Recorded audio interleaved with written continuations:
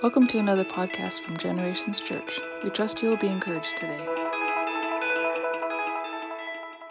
We are in a new series, and it is based in this. It's actually Pastor Robert Morris, Gateway Church in Texas, taught on it. But there are these 7 profound words that we find around the Christmas story, delivered in 7 prophecies. And over the next 4 weeks, we're gonna. This will be a little bit off kilter because we're gonna do a couple today, and then maybe 1 or 2 next week, and then singles to get through it. But there are these 7 amazing words that we need to remember are a part of Christmas. These words are so associated with Christmas that I don't think we should ever stop talking about it. The words we're going to talk through today are salvation and redemption, and these 2 words came through the prophetic utterance of 2 different people. One was Zechariah, who we'll talk about in just a moment, or we're going to talk about first, and then the word redemption comes through a prophetess by the name of Anna. And I think it would be beneficial for you to read Luke 1 and 2, Matthew 1 and 2. Read the Christmas story. You know, you could meditate on that.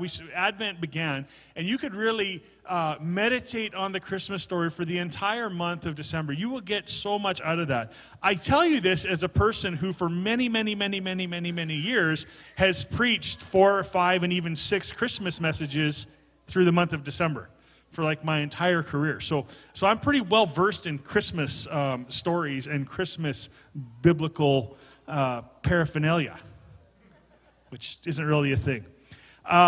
Here's the thing. This word salvation, of course, we've talked about this before. Pastor Amy shared on it recently. Sozo would be the Greek word for salvation. And I'm not going to get into all of the depth and meaning of that word, but today I'd like us to take a moment and just appreciate the revelation of what salvation is for you and I. Is that okay with you? So we have Zechariah, who was a priest in the temple. And in his priestly service in the temple one day, an angel of the Lord appeared to him. And that angel happened to be Gabriel, the same angel who talked to Mary, Gabriel. And Gabriel told him something that was going to happen. Zacharias, it says in the Bible, was troubled when he saw the angel, and fear gripped him. But the angel said to him, "Do not be afraid, Zechariah, for your petition has been heard, and your wife Elizabeth will bear you a son, and you will give him the name John." You know, Gabriel's a real pushy angel, obviously, because he shows up, he tells people, "Do not be afraid. This is what's going to happen to you, and this is what you're going to name him." He said the exact same thing to Zechariah, and then he just changed the name for Mary. Of course, you could argue that Mary's announcement was maybe more important. But the angel stood there and talked to him, and he said, "You will have joy and gladness, and many will rejoice at his birth, for he will be great in the sight of the Lord, and he will drink no wine or liquor. He will be filled with the Holy Spirit while yet in his mother's womb, and he will turn many sons of Israel back to the Lord their God. It is he who will be the forerunner for him in the Spirit, in the power of Elijah, to turn the hearts of the fathers back to the children." This is quite a prophetic word he's getting from an angel, is it not? I mean, I think it would be astounding to be standing there and have this happen. Behold, and then he says, Zechariah said at the end of this, he says, "But how will I know this is for certain?" So he questioned the angel. And then he says, and this is why this guy is clearly wise, because check out his wording here. This is what he says. He says, "How will I know this for certain? For I am an old man, and my wife is advanced in years." That's wise. I might have said something stupid like, "Because I'm really old, and so is my wife." Or, "My wife is actually older than me." You know, I would have just messed that up somehow. Not Zechariah. He was smart enough to know that his wife was not allowed to be exposed in terms of her actual age. But then the angel says "I'm Gabriel who stands in the presence of God." At that point, you and I would be thinking, "Oh boy, we messed up."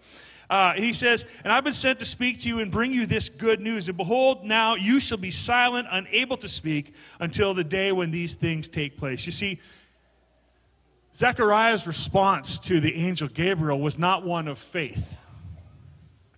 most people, or often people in Scripture, when an angel of the Lord talks to them, they have some questions initially, but generally, according to faith, they go with it. But not Zechariah. He's a little different. He says, I'm not so sure. And because of that, I think because the Holy Spirit knew his heart, because maybe even the angel Gabriel knew his heart, he said, you are not going to be able to talk until this comes to pass. And so, Zechariah continued on in his ministry until his days of ministry in the temple were over. And when he went home, sometime after he went home, his wife Elizabeth conceived and became pregnant. And then she kept to herself for 5 months. This was a very intimate experience. Now, the summation of this to this point is that Zechariah is married to Elizabeth. They are barren. Angel comes and says, you're going to have a child. He, of course, doesn't expose his wife's age, but says he's an old man. It can't happen. And then he's been made mute until this moment.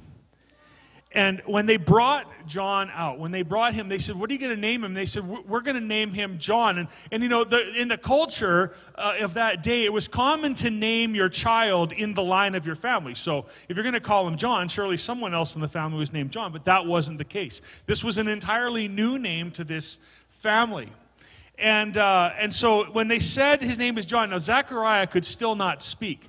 But he came out and he wrote down, his name is John. He wrote that out for people to see. And at that moment, his mouth was opened again. Okay, now here's what Zechariah says. And this is really what's important. The rest of this was just background for you today. And his father Zechariah was filled with the Holy Spirit and prophesied, saying, Blessed be the Lord God of Israel, for he has visited us and accomplished redemption for his people, and has raised up a horn of salvation for us in the house of David his servant. And he spoke by the mouth of his holy prophets from of old, salvation from our enemies and from the hand of all who hate us, to show mercy towards our fathers and to remember his holy covenant, the oath which he swore to Abraham our father, to grant us that we, being rescued from the hand of our enemies, might serve him without fear, in holiness and righteousness before him for all our days. And you, child, will be called the prophet of the Most High. And you will go before the Lord to prepare his way, to give his people the knowledge of salvation by the forgiveness of their sins, because of the tender mercy of our God, with which the sunrise from on high will visit us, to shine upon those who sit in darkness and the shadow of death, to guide our feet into the way of peace. And the child then continued to grow and become strong in the spirit, and he lived in the deserts until the day of his public appearance in Israel. So this is the prophetic voice of Zechariah speaking about his son, who we would later know to become John the Baptist. Okay? But what I want to point out to you today is that there are some amazing things in this salvatory word. And we need to understand this, that he spoke only by his prophets of old. And he said this in verse 71, salvation from our enemies and from the hand of all who hate us. I just want you to think about that this morning. The promise of salvation is ultimately that you and I are delivered. We are saved. We are sozoed. We are set free from our enemies and from the hand of those who hate us. That salvation comes to show mercy towards our fathers. How many of you know that fathers in this day and age need to be shown mercy? Because the issue of fatherlessness in our society is a huge issue. And as a result, salvation is inclusive of this already. I love that Zechariah began to prophesy this as if it had already happened. You notice he's speaking about something that is to come, but he's saying that God already did this. He talks about the oath that God swore to Abraham. You see, in the prophetic, he understands the fullness of what is happening here, that all the things God did in the past are being tied to the person of Jesus who is about to come. He goes on to say, to grant us that we, being rescued from the hand of our enemies, might serve God without fear. Do you understand that salvation that is brought to you by Jesus, the salvation we talk about at Christmas, is here so that you might serve God without fear? Not only without fear, but also serve him in holiness and righteousness for all of your days. I find this to be an incredibly encouraging passage of Scripture. And then he goes on and talks about his son, John, who will be the prophet of Jesus. What did John the Baptist do? He prepared the way. One voice crying in the wilderness, calling out, prepare the way for the Lord. It was John who showed up and began baptizing people for the forgiveness of sin. But when Jesus walked on the scene, John deferred all authority, all power to Jesus. I love that John was so full of the Holy Spirit in the womb that when Mary came to Elizabeth and said, I am pregnant too, that John did a backflip in his mama's belly. I think that is wonderful. And all you ladies who've experienced that probably don't think it's quite as wonderful as I do. But I'm limited in my understanding. What can I tell you? But I want you to pay very, very special attention to this. In verse 77, it says, to give his people the knowledge of salvation by the forgiveness of their sins. Sometimes we struggle with the mystery of salvation. Sometimes we're not too sure how to explain it to people. Sometimes we're not too sure how to give an account or give a testimony for the goodness of what God has done. Can I just make it really simple for you as we begin this great season of Christmas this year? The reality is this, is that the knowledge of salvation comes by the forgiveness of sin. And that is to say that if you are without sin, it's hard for you to experience salvation. If you're perfect in your own mind, which is usually the only way you're going to ever be perfect, you're going to have a hard time comprehending what salvation is. Because you see, the law points out that we are sinners and points out our need for Jesus. And it's the knowledge of salvation that comes by the forgiving of our sins that makes the difference in our lives. The moment that I realize, when I have confessed my sin to God, when I have made things right between myself and Him by confession, when I have gone to my wife or have gone to my children, or when we go to one another to make ourselves right by the confessing of sin, we begin to understand once again the freshness, the reality, and the power of salvation. But you see, we have to understand the forgiveness of sin in order to experience the salvation. I think it's worth meditating on through this entire Christmas season. What a powerful revelation, what a powerful understanding it is that the knowledge of salvation comes to you by the forgiving of your sin.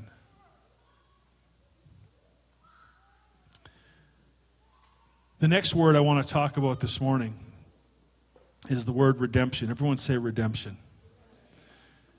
And this is one that I hope speaks to your heart in an emotional way.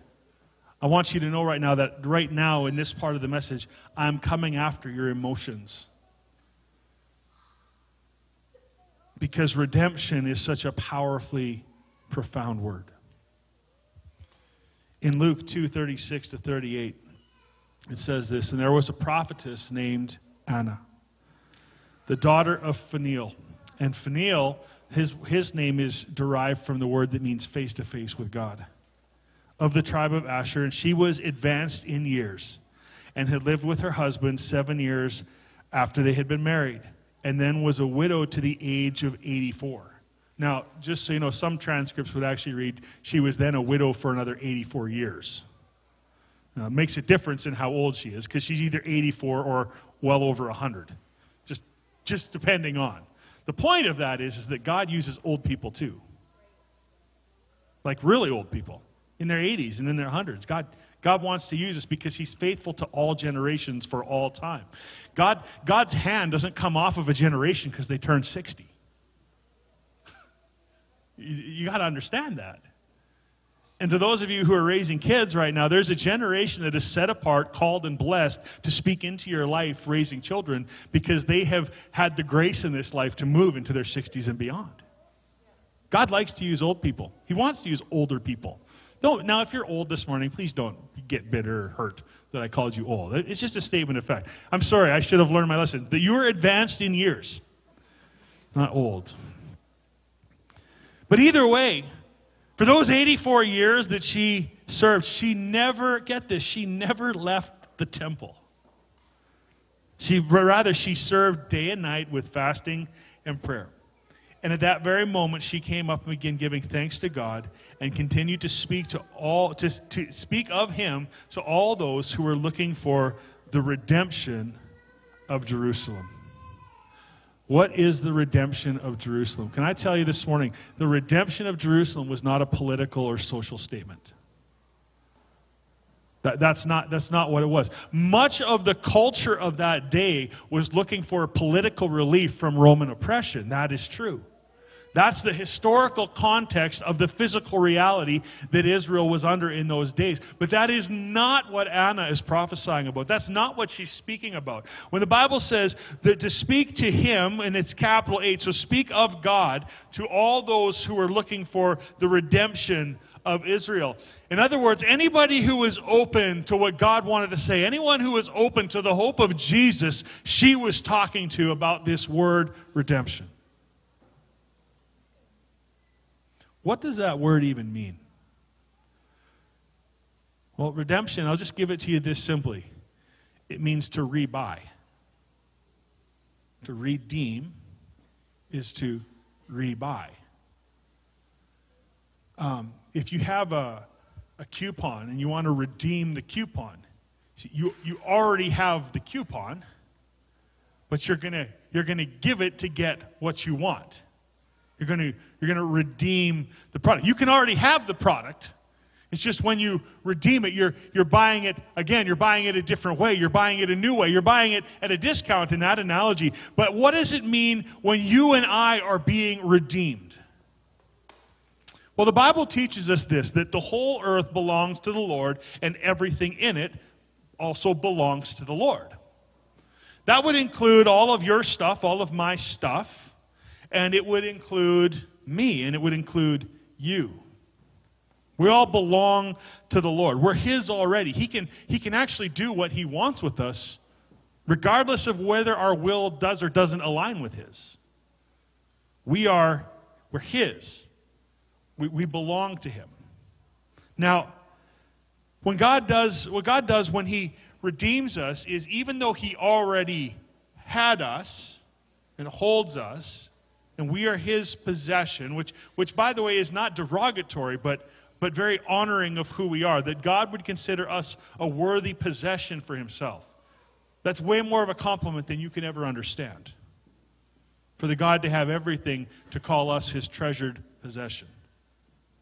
Now, understand this, that when Jesus came and was born of a virgin, and he grew up and he grew in favor with men and God, and he did the things and he performed his signs and wonders, and then eventually he went to the cross and died a sinless death in our place to make propitiation for our sin. That's the process of redemption. Jesus was offered as a payment on top of payment that had already been made. Jesus was offered as payment for something that God already owned. That's the work of the cross, redeemed. That's the work of what is happening at the cross when Jesus came to this earth. You know, I don't fully understand still, even though I've been walking with God for many years now. I still fully cannot appreciate the cost. Or why. You know, like when I stand in the presence of God one day, I feel like I'm going to have questions about, like, but why did it have to work that way, God? Why did you choose to make it cost what it had to cost? And I think I already know the answer. And it's just that's the value God places on you and me. But my brain, my physical humanity cannot understand how that is a beneficial deal for God. You know what I'm saying? I struggle with that. But nonetheless, I'm going to yield to what Scripture says, regardless of my ability to understand in the deepest place of who I am. And the Bible actually gives us a really great picture that is leaning forward in the Old Testament to what would happen in the New Testament, and it's in the book of Hosea. If you're a married man in this church and you have ever come and complained to me about your wife, without a doubt, I have told you to go and read the book of Hosea. I won't ask you to put up your hands, but you know, and we've talked about it, and you know darn well I told you, read the book of Hosea. Because why? The book of Hosea is a picture of Israel's relationship with God. And this is how, I'm just going to give you the Cliff's Notes, if you will, on Hosea. God says to Hosea, go and get yourself, take for yourself, you might, understanding that pimps have always been pimps, you could say, you have to go and buy yourself a wife who is a prostitute. Who feels called today to what God wants for your life? I do. I'll do anything, Lord. Okay, go and take for yourself a wife who's a prostitute. Well, God, that's not what I quite had in mind. Remember, this is a picture of how humanity is with God. For a while, Hosea and his wife, Gomer, I believe is her name, right? Yeah, it's Gomer. For a while, things are okay. He's brought her out of a life of prostitution. She's now living in his home. He's providing for her. They have 3 children together. But then she goes back to prostituting herself. Now, I know that some of us can't imagine what that's like. And actually, some of you know what that's like. And this is the part that displays redemption in such a unique way. Hosea, presumably a very righteous man of God, has done this thing. He has rescued this woman from a life of harlotry. He's rescued her from a lifestyle that was not healthy, that was not beneficial, that was surely abusive, that was surely full of all kinds of unhealthy control and horrific things. He buys her back. He buys her out of that, and then she leaves again, and God says, now go buy her back again. Can you imagine the imagery here if you had to walk this out in your life? That you had to walk back down and deal with that scum of the earth guy who is trading women. And say, okay, well, I'm here to take her back. How much this time? I'm sorry that that's really offensive in a way. But it fits when we understand that it's God's metaphor for how we are with Him. Buy her back again. You know, what I think is profound is that chapter 1 of Hosea starts in this, go and take, you could say go and buy yourself a wife of harlotry. But when we get to chapter 3, God says, go and love your wife. Understand this about this word redemption. To be redeemed means to be bought again.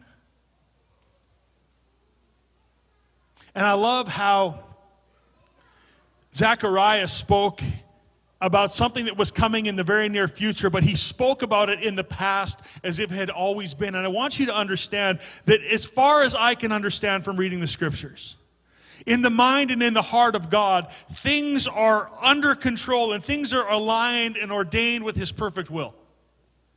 And He foreknows things. And somehow in all of that, there's room for your will at some level, and there's room for other people to do wrong and right, and somehow it all stays within the perfect sovereignty of God. But I'm amazed that God's solution to all of this is simply to buy you again. And sometimes our doctrine speaks to us in a way that says, well, you were bought once, so you were bought once, and that was it. That's all you need. That's all it is. And that is true. But the reality is, no matter how good you are at following Jesus today, there is a very high likelihood that you are going to sin before the end of next week is out. And I want you to understand the beauty of this word, and it should have an emotional power in your life that the word redeem means to buy again. And this week you may come to church and you may have it all together and you may not have hollered at your kids, or you may not have done this or that, or you may have gotten it right all week long, but tomorrow you're going to fail, you're going to fall somehow, some way. I want you to know that God's solution, because He paid once and for all, simply buys you again. Where we run into a doctrinal problem is that people tend to divide over this idea that we can therefore then sin without consequence once we've been saved. But that's not how it works. That's not how it works in your family. If your child does wrong, you still love them, but you address the wrong.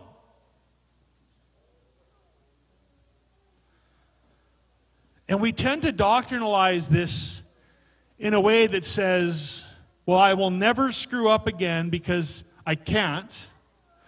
Or we say it doesn't matter if I screw up because God's grace is sufficient. And both of those things are true, but by themselves, they are not full. They're not complete.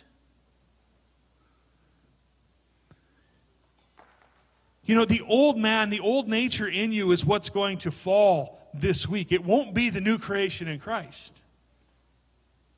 And the men of God wrote through Scripture a number of places and a number of times to help us understand that reality. The consequence of sin will always separate us from some level from God. But the simple solution in God's heart is that this word redemption immediately kicks in and we are once again bought back from sin. Now here's the part that we don't like to talk about necessarily. You will still face God's reproach. You would still face God's discipline. But in no way will that diminish His character and His love for you because you are redeemed. You're bought again. And you're bought again. And how many times will God buy you back from your difficult situation? Well, the answer is pretty simple. Until the day of our Lord, as many times as it takes. Again, for those of you who think, well, that's okay, I don't have to try. No, you're going to have to try. Because believe me, you will deal with the consequences. You will bear the reproach. You will undergo the discipline of the Lord and of the people who love you and are around you. But here's the goal. Here's the goal of God's heart. And here's really the heart of every parent who truly loves their children.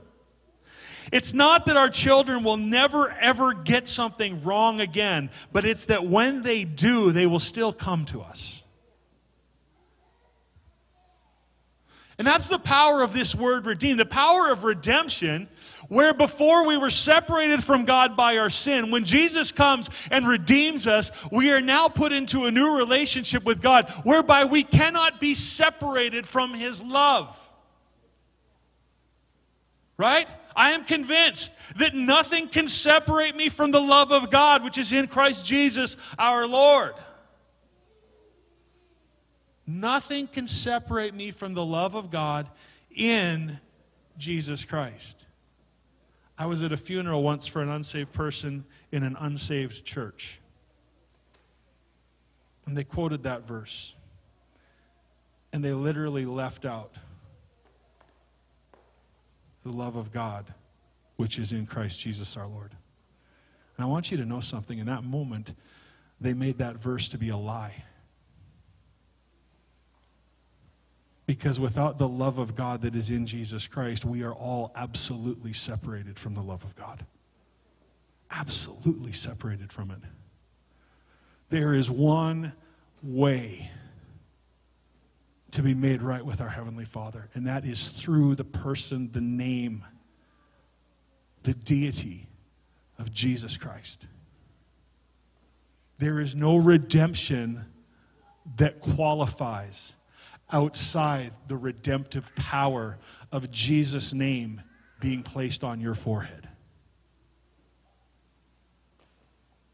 There is no other option. There is no other possibility. There is no other way. There is no name under heaven by which men can be saved other than the name of Jesus. The beauty of being redeemed is, yes, I will get something wrong. But my friend, the Holy Spirit is waiting there.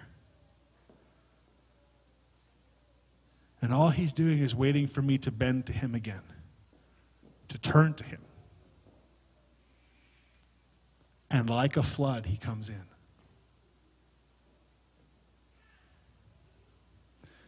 See, parents, if we raise our kids in a reality where there is no redemption, and they've really done something wrong, and we say, you come here. If we've done it wrong, they run the other way. But the power of redemption says, you've done it wrong. Now come to me. And they do. I'm actually grateful that that's the scenario probably most of you get to live in. I think in the past few days, I've had to give all 4 of my children trouble at different times. Probably in the past 20 minutes, I've had to give at least 3 of the 4 of them trouble. And I've been here for those 20 minutes. I mean, you get this. You get this. But understand the power of redemption. The power of redemption when we've wronged God, when we've wronged something in His standard, in His statutes. It is the power of redemption that allows us to turn back to Him and come back to Him and face His reproach and face His discipline. Why? Because He loves us. Because He will continue to redeem you as many times as it takes until Jesus returns. Well, what if I do this? Well, what if you do that? Are you going to turn from it? Are you going to bear the reproach of the one who made you, the one who loves you? If so, you'll walk in the power of redemption. I look at it this way for these 2 words. Salvation is the present. Okay, if you're kids, for you, salvation is the present God wrapped and gave to you for Christmas. Like in a literal, metaphoric kind of a sense. Which is a very modern way to use the word literal. Don't forget that. Salvation is the present, but redemption is the play. Whatever it is you're thinking, oh, I want it for Christmas this year. Oh, I hope I get it for Christmas. You've been bugging mom and dad, grandma and grandpa. You're bugging everybody. This is the present mankind, humanity was asking God for, was salvation. Whether we knew it or not, it is the cry because it's wired into us by our Creator. That we are hungry for it, we are looking for salvation. And here's how silly this would be. Can you imagine, kids or parents, that if you got to Christmas morning this year, and there's that present, and you're sure by the shape, the weight, how you can shake the package, that it is the exact thing you've been hoping for, but you never open it. You just leave it sitting there under the tree, saying, oh, I got my present. You tell your friends when you go back to school, guess what, guys? I got my present. And your friends would all look at you and say, oh, well, so what was it like to play with it? And you would say, I don't know. I never opened it. See, salvation is the present, but redemption is the unwrapping it, taking it out, shooting your friends with it, driving it around, putting batteries in it, hugging it, pretending you're changing its diaper. Whatever it is, salvation is the present, redemption is the play. And I want you to understand this morning, church, and all of you who are watching online, you are missing the gospel if it is only a present in your life. If you have stopped at salvation thinking that somehow that is going to be a conclusion in your life, you've missed the point altogether. Because the reality is that we don't want to need to be redeemed, but salvation already helped us understand that we do. Why? Because the knowledge of salvation comes by the forgiving of our sin. Salvation is the present. Redemption is the play. And what you all need to do this morning, every one of us, is we need to take that present, we need to unwrap it. And we need to not be afraid to get it dirty. We need to not be afraid to let it get banged up or stained. Because it's from God. Do you understand that you can't break redemption bad enough that God can't fix it? You can't. You can't bend it. You can't twist it. You can't drown it. You can't throw it in the washing machine with the wrong other colors and it's expected to come out any different than what God designed it to do. It is redemption. It is His ability to buy His creation back for Himself. When we say, I am blood bought, I am bought with the blood of Jesus, that is the act of redemption. My hope for you this morning and through this Christmas season and even in the days that we're in right now is that you would learn to take great risks knowing that God has bought you back for a reason. That you would learn to risk much relationally so that someone else might move a little bit closer to Jesus. That you would begin to take greater risks in your business. That you would take greater risks in your marriage. That you would take greater risks with your children because you are no longer in fear that you can somehow damage the redemptive reality of who Jesus is in your life. Take a risk. Be okay with getting it wrong. Let the Word of God admonish you. Let your pastors teach you. Let the Holy Spirit bring reproach into your life so that you can become better than you were, because anything less is simply to leave the gift of salvation shoved under a tree.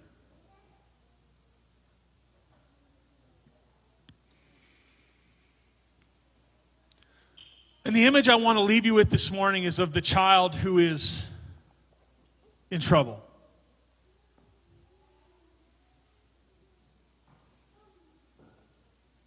Son, how many times am I going to tell you? Follow through. Do the job I asked you to do. How many times am I going to have to tell you to get that done? I want you to understand the answer is this. It's as many times as it takes. As many times. I honestly don't know if my sons and daughters will ever clean things up the way my wife and I want them to.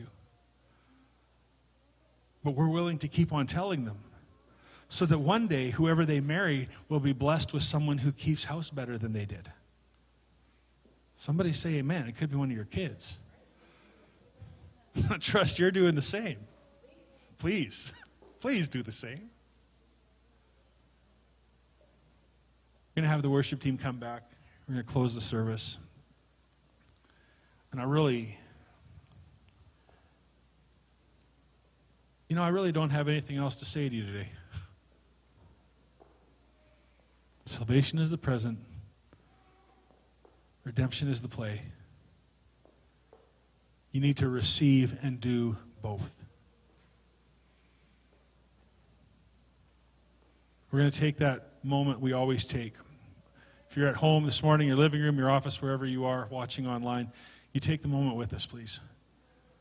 We're going to ask the question, Holy Spirit, what do you need me to do? What do you want me to do with what I've heard today? And then I want to invite you to come forward this morning if you'd like prayer. You know, the most tragic thing that happens, in my opinion, on Sunday mornings is that people come to church and they leave without getting prayer for something they're dealing with. It's a tragedy. It doesn't need to be that way. You don't have to walk out these doors the same way you came in. You don't have to log off the same way you logged on. You can be changed today in the presence of God. And maybe it'll help you this morning understanding that God is going to redeem you again and again and again and again. He has, so He can, and He will. It's not a problem for Him. Let's bow our heads. Let's just take a moment. Holy Spirit, pray it out loud. Pray it in your heart, however you're comfortable. But pray, Holy Spirit, what do you want me to do with what I've heard today? Thank you for joining us in another podcast from Generations Church.